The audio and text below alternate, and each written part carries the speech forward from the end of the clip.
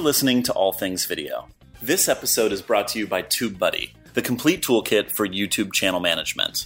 This power-packed Chrome extension helps with everything from bulk metadata edits and trending keyword suggestions to thumbnail optimization, fan engagement tools, and so much more. Our team at Bent Pixels uses TubeBuddy to manage channels for major brands like SeaWorld and Live Nation, as well as celebrities like Kevin Hart and Joe Rogan. They absolutely rave about the product, and I'm sure you'll love it too. Visit TubeBuddy.com to meet your new best friend on YouTube. Welcome back to All Things Video, where we spend each episode uncovering the past and charting the future of the online video ecosystem. I'm your host, James Creech, and today we're joined by Steve Levy, co-founder and CEO of BPM Media and the BPM Network. Steve has worked with some of the world's top artists and musicians, including Afrojack, Nicky Romero, Showtek, Paul Oakenfold, Umek, and many more. He's a fellow adrenaline junkie who shares my passion for riding motorcycles, loves great music, and is passionate about digital media. Steve, welcome to the show. Hi, thanks for having me. Yeah, our pleasure. So what got you interested in music and prompted you to pursue a career in the music industry? I think I've always been interested in music. When I was a kid, I always used to make mixtapes and kind of DJ parties whenever we had family parties. And I'm talking about going back to 8-track days, so that was a little while ago. When I was in college, we used to promote a night for the kids at college to go out on a Thursday night, and I DJ'd at that. And then I was back in England when the whole acid house and rave thing kicked off, and then moved back here and saw an opportunity to continue club promotions. And we started doing some warehouse parties, and I continued to DJ, and that ended up turning into a record label. So very cool. Do you still keep that up today? Do you DJ or produce any music? I DJ to my kids. It doesn't impress them. So I like to keep my ear, and I'm still very much up on what's happening with music, particularly electronic music or EDM as it's being called now. Sure. And you know, I'm into it. Yeah. Any particular styles you're following closely today? I mean, I liked some of the bass stuff. My personal passion's sort of more towards the hard style, because we were into, we did a lot of hardcore stuff with moonshine music back in the day, and a lot of drum and bass. I like drum and bass. I like bass music, but I'm kind of across the board. And you're originally from the UK. How is the music scene in Europe different from the electronic music scene here in the States? Well, I guess that's a big question.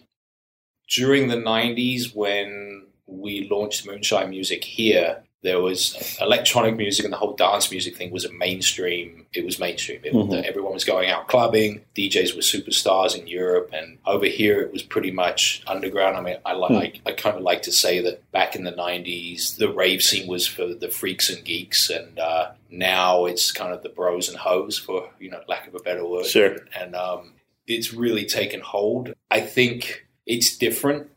Not really being on the ground that much in Europe recently, I don't know, but I think that the whole thing with the actual music is that it kind of transcends. And because particularly with dance music, it's not really vocally led. It doesn't matter whether you're in Croatia or you're in Georgia, America, USA. It doesn't really matter. I think definitely the countries have a little bit different scenes, particularly in the UK right now. The whole house and what's being called future house thing is big, whereas the big room stuff that's still kind of pushing over here can't get arrested there. So you mentioned you started moonshine music and then BPM Media. Have you always considered yourself an entrepreneur? Well, I've never had a job, so I'm not sure how employable I am. So I guess I've had to go out and actually kind of run businesses and build businesses myself. So yes, I think is the short answer to that question. And how did that happen? I mean, you mentioned never having a job, starting off DJing, club promoting, and then kind of starting your own music label. What led you down that path initially? I got lucky because as a promoter, I started making money pretty much straight out of college. And so I didn't really have to fall back on anything. I got involved in a few other things. I taught myself how to do graphic design, and while I was promoting, I was also doing club flyers for other clubs, and so I was always hustling for stuff. And then when the opportunity came along to start Moonshine Music, it was we just put our heads down, particularly when you're young. You don't really have any fear, and you don't really think, am I going to make money or not? You just kind of follow your passion. I think that's really what has led to me starting businesses and running businesses, just really following where my passion was. So, yeah. That's terrific. Passion's a huge part of it, but there's also a lot of challenges with starting and running your own business, right? So what are some of the hard parts? Again, a big question. I think the biggest challenge for any entrepreneur is capitalization of the business.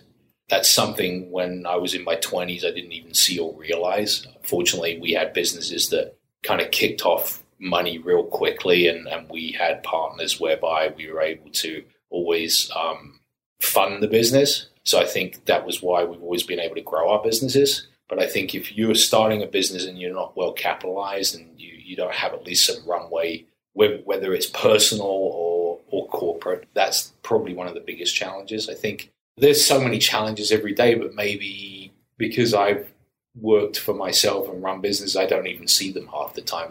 They don't present themselves as challenges to me, whereas someone who might have just come out of having a job and having a paycheck might see them as huge hurdles to get over. Mm-hmm.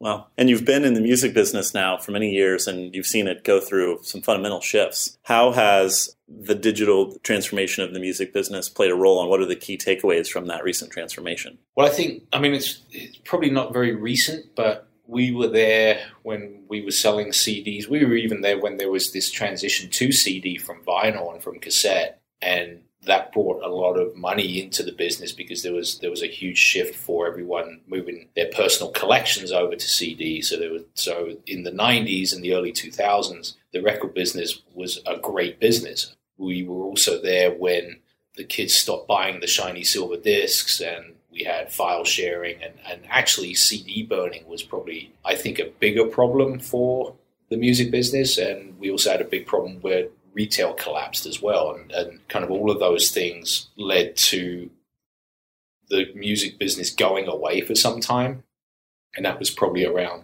2003, 2004, and at that same time you had the rise of the digital file, you had iTunes, and that was a transition. I think right now we're coming to another transition where you've got the digital file and ownership of that, and essentially the file is a box the same way as a CD is a box. We're now moving it to consumption through streaming, and it's more about access rather than ownership. So I think there are opportunities again in the music business, and I think there's also going to be a pretty big flow of revenue back against actual music, because so many people are going to be able to access music. I think piracy is going to go away. It's harder to go find a file on a BitTorrent than it is just to spark up YouTube and listen to some music, or spark up SoundCloud. So I think we're actually a pretty interesting time again for music. You covered a lot of ground there. Do you see this mostly as a technological change, that we move from different platforms to another, or is this caused by cultural shifts? Is it a change in business models and consumption patterns? What is kind of causing this shift? I think part of it's generational. That you had the Napster generation, which grew up saying, I'm not going to pay for music. Why should I pay for music? It's free. It's out there. I can just go get it. And I think that generation has kind of now grown up and moved on as far as being a core consumer of music. Now you've got a younger generation that's used to seeing ads against music on YouTube, and they're going to listen to ads on SoundCloud. And so I think that's the cultural side of it. I think the technological side of it is the fact that everyone's got a computer in their pocket that's always connected, and it's just easy to access the music very quickly. I look at how my kids access music. They're also not that they don't download it. They curate with playlists. They share playlists. So the technology that's brought that on has made it much easier to swap music, share music, move music around, and just listen to it anytime. So those are the two main shifts. I think now you've also got a situation where the gatekeepers now kind of caving in to it and realizing that they just can't hold on to the old model. Who do you see? I'm staring out the window looking at the Capitol Records building right now, and that's coming down at some point. So because they're going to put condos up there, and I think that's an indicator of kind of where we're at, and the fact that at least the major labels are now finally allowing their catalogs to be on platforms like SoundCloud and YouTube. That's going to be a big shift too. Yeah. Do you see the same phenomena happening in video for TV networks and film studios, much in the same way it's happened to music? Absolutely. I think the thing about the movie business and the TV business is that they watched how the music business just screwed things up in the early 2000s with how they were managing their rights and putting walls up. And I think that they just did a better job of managing how their content was going to be consumed digitally. I mean, I think that there's also a lot of different things going on there where the streaming technology, it's pretty hard. Still, even today, it takes a long time to download a movie. So if you can make it easier to view a movie on Netflix than it is to download it and charge someone $10 a month, I think that's where you're going to win. And so, but I think what's interesting, particularly with television, is, looking how it's being served up on YouTube in kind of pieces and, like almost like episodes within episodes.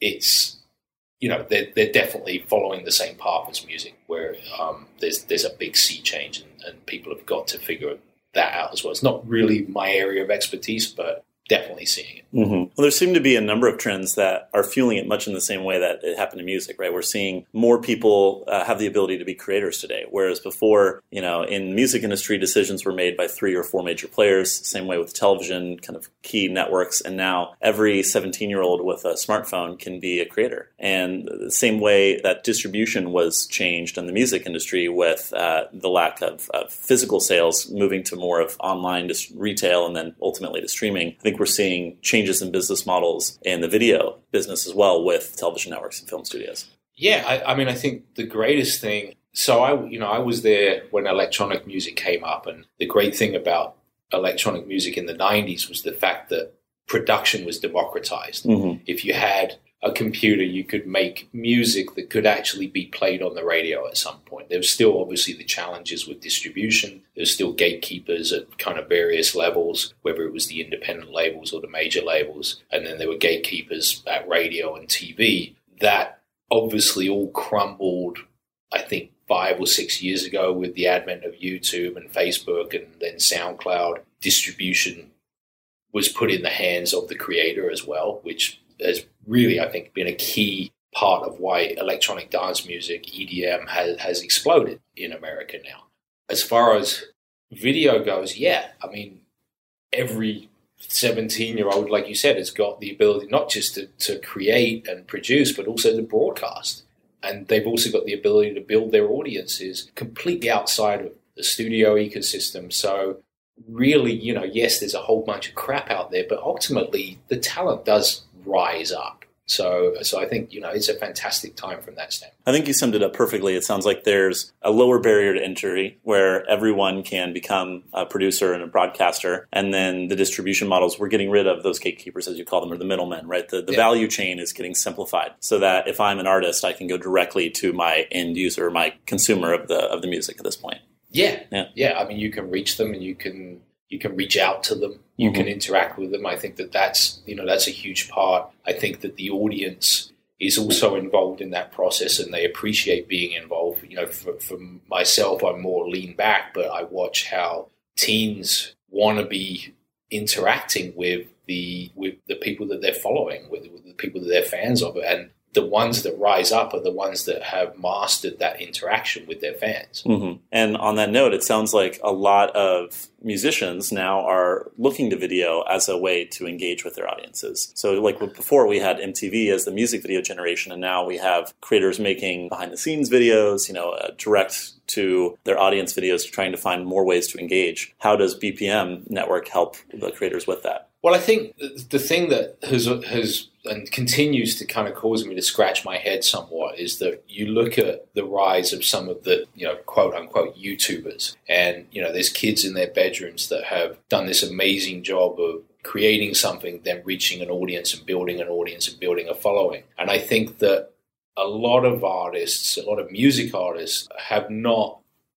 taken advantage of that process and have not used that process there. And I think that that's where we're going to see some kind of future music stars come from. And I also think that it's where some of the current stars can really build on their audience. And I think that that's what we're trying to do with BPM Network, is kind of give them a platform. We're the only multi-channel network, and now probably multi-platform network that's specifically focused on music. And we're trying to work with the established artists that we have to kind of give them more of the tools so that they can interact better using platforms like YouTube and using video. And then also we're trying to bring those tools, those same tools, to up-and-coming artists. And I really want to see some artists literally break on YouTube. Yes, there's been some that have done it. Madian's a great example. But it's amazing how few have done it, considering how, when you look at kind of the ecosphere of the actual YouTubers and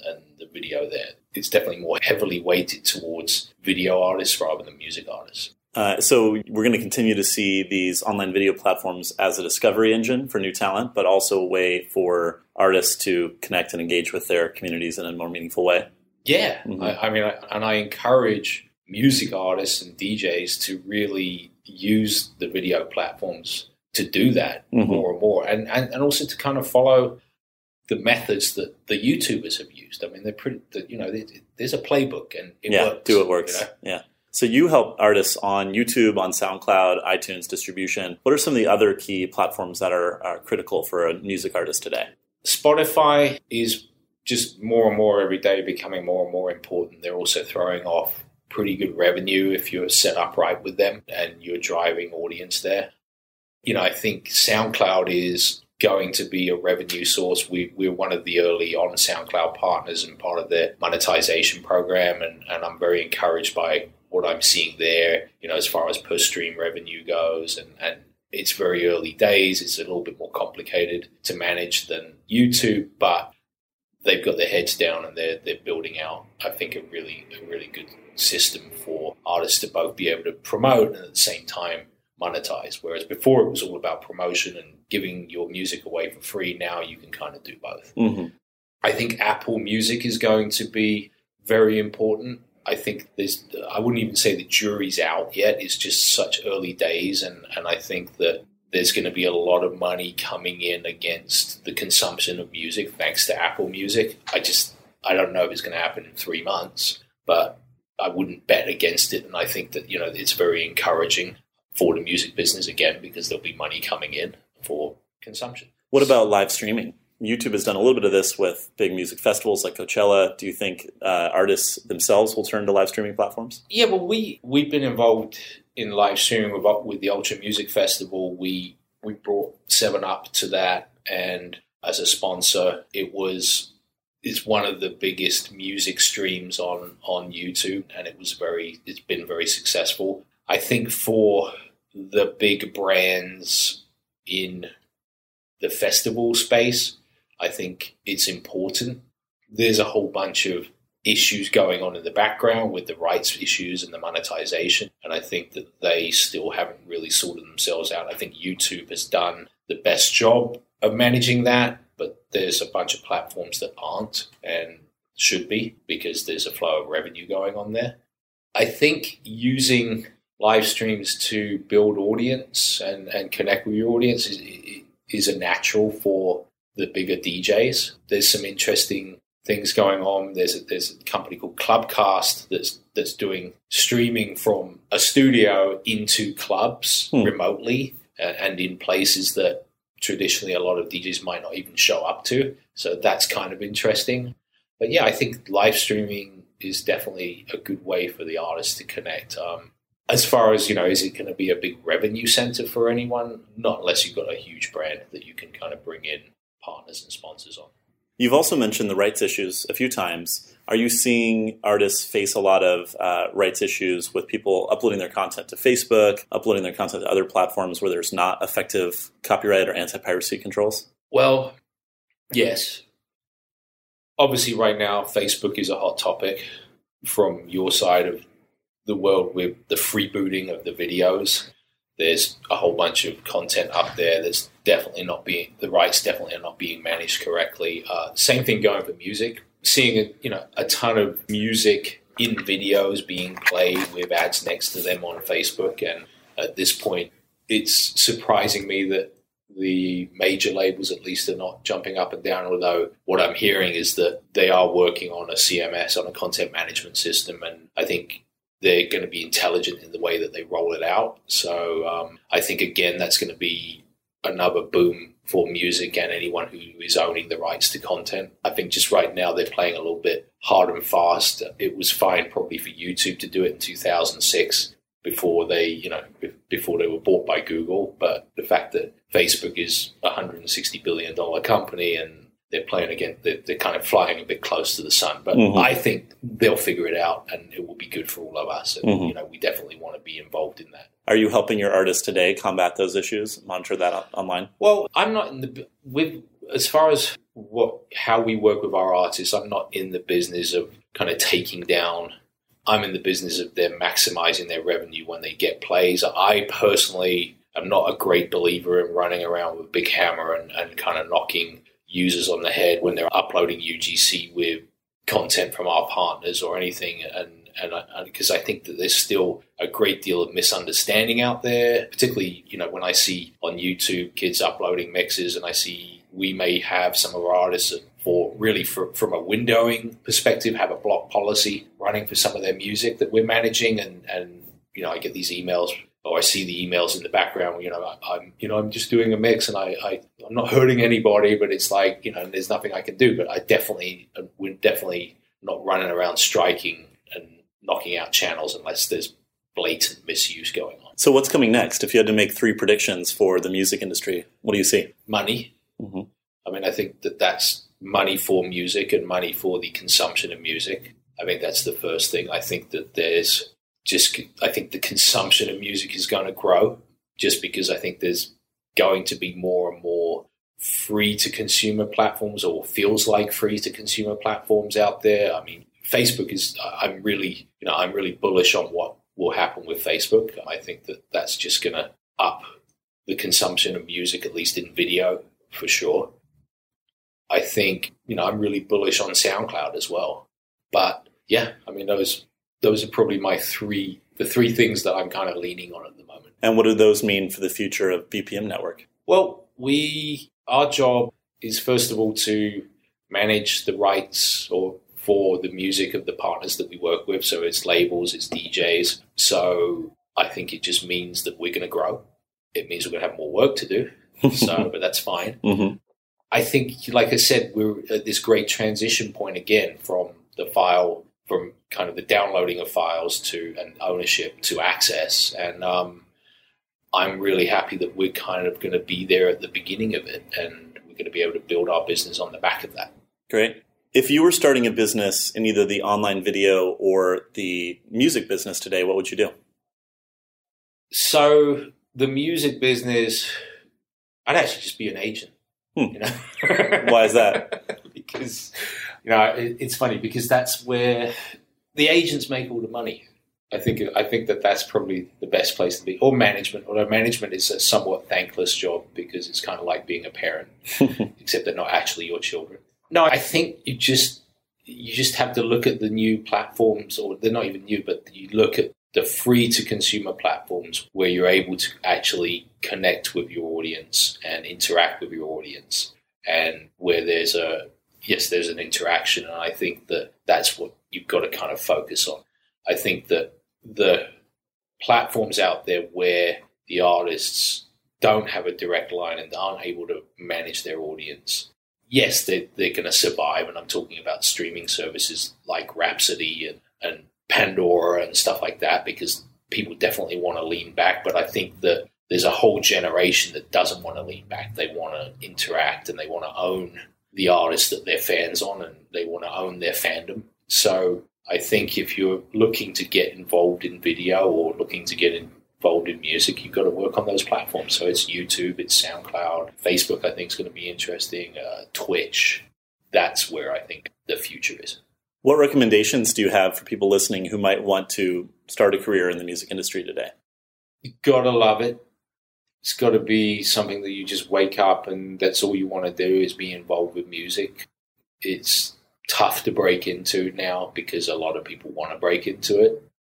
I think the first thing is just got to be a passion for you. It can't be work every day. So that's the first thing. I think also focus on a particular area. I think that you don't want to be a generalist. So if you have interest in live or you want to be a booking agent, just focus on that. And then become an expert. All these years later, do you still have that passion for music that you had so many years ago when you started? Yeah. I still hear music and I get excited about it. Fortunately, I have kids who are also into music. And I mean, like just this morning, I was doing the school run and my daughter pulled out and said, can I connect to your stereo with my iPhone? And I want to play you some stuff on SoundCloud. And they're playing me stuff that sounded really great and I was into it. And so, yeah, I always get excited when I hear kind of new music. That's cool. That's good. What are your kids listening to? They're listening to a lot of new hip hop. So I don't know how I feel about that. Are you seeing hip hop being influenced by EDM? Yeah, I think that everything's being influenced by everything. And I think, EDM is now such a broad term. I mean, so kind of back in the day, the thing that I always saw and I knew when the crossover was going to come was when basically the production values of electronic music crossed over into pop music. And I think when that happened was probably around 2010 when you had David Guetta producing the Black Eyed Peas and that all taking off. And that was kind of a big transition. I remember being at Electric Daisy Carnival when it was the last time when it was at the Coliseum. I was standing on stage and will.i.am was DJing and there were 30,000 kids out front and he was playing basically what were the backing tracks to that album that came out like 3-4 months later. Wow. And so that happened and that's where we're at. And the production values and the production processes are now pretty much, they're influencing everything except rock and country. So yeah, there's a huge amount of influence going on there. And do you still go to a lot of live shows? I go to a few festivals and, I'll pop into a club every once in a while. I mean, I'm not out every night by any means.